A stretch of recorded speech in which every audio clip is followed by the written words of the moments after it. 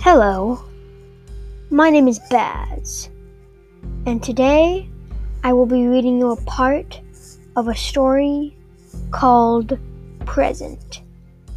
So just sit back, relax, and get ready to be scared.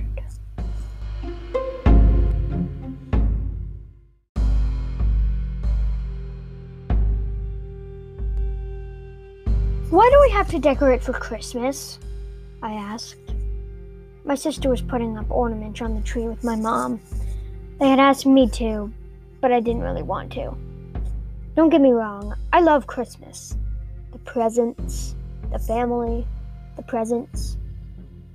But decorating like a fanatic just takes out the fun. I mean, we don't need 30 million ornaments on our tiny little tree, and we don't need special plates and all the lights. Ugh. But every year, my mom insists. I mean, what if the tree falls or the lights blind us? I say. We are not going to get blinded by Christmas lights, Jacob, my mom said. I knew she was right, but still. I wish I got blinded so that I didn't have to look at your stupid face, said my sister to me. I stuck my tongue out at her. I know, immature, but I did. Later, after dinner, around 6 o'clock, there was a ring at the doorbell. Would you get that? My mom asked. I nodded. I walked over to the door.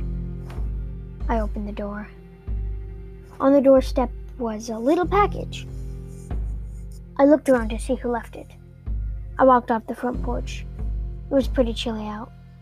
Then my mom yelled at me, "Could you close the door? It's getting chilly."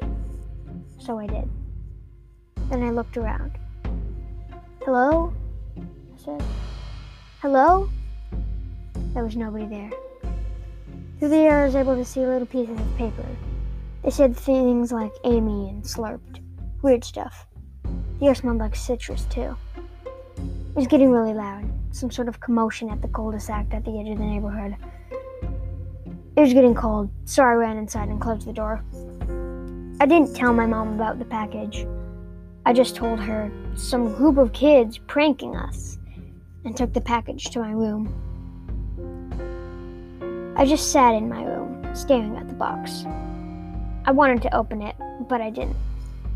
I didn't know what was in it, so I decided to flip a coin. I grabbed my coin jar and opened it. I pulled out a quarter and flipped it. Heads I open it, tails I don't. I waited in anticipation. It landed heads. So I grabbed the package and I slowly ripped off the paper. Inside was a box. I carefully opened the box, and inside was a small little doll made of glass. It was not exciting. It looked 1,000 years old. I picked it up, I smelled it, searched it, but nothing else. I shook the box, and a small piece of paper came out. It had writing on it in a weird language that I couldn't understand.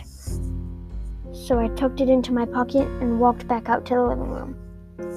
And there, on the counter, sat my computer. I opened it up to a translating website and did a text-to-speech reader.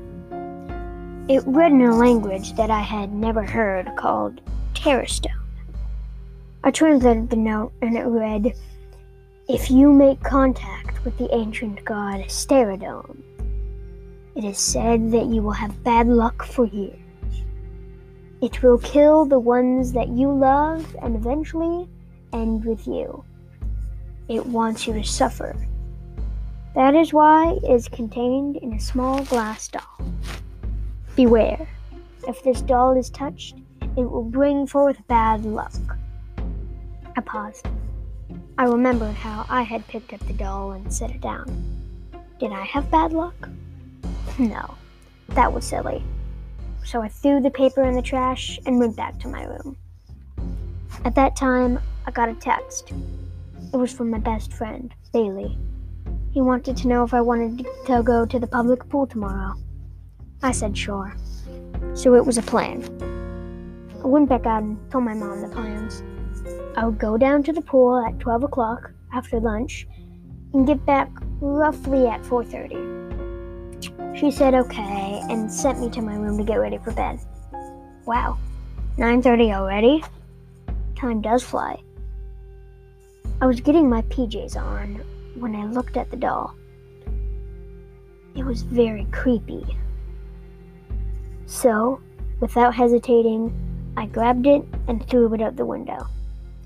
Then, I climbed in bed getting ready for tomorrow.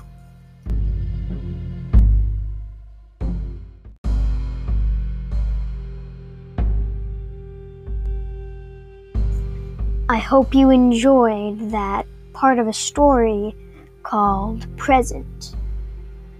Join us next time to find out, is Jacob really cursed? To find out more about that doll and the ancient language, and to find out what happens at the public pool. My name is Baz, and that was scary.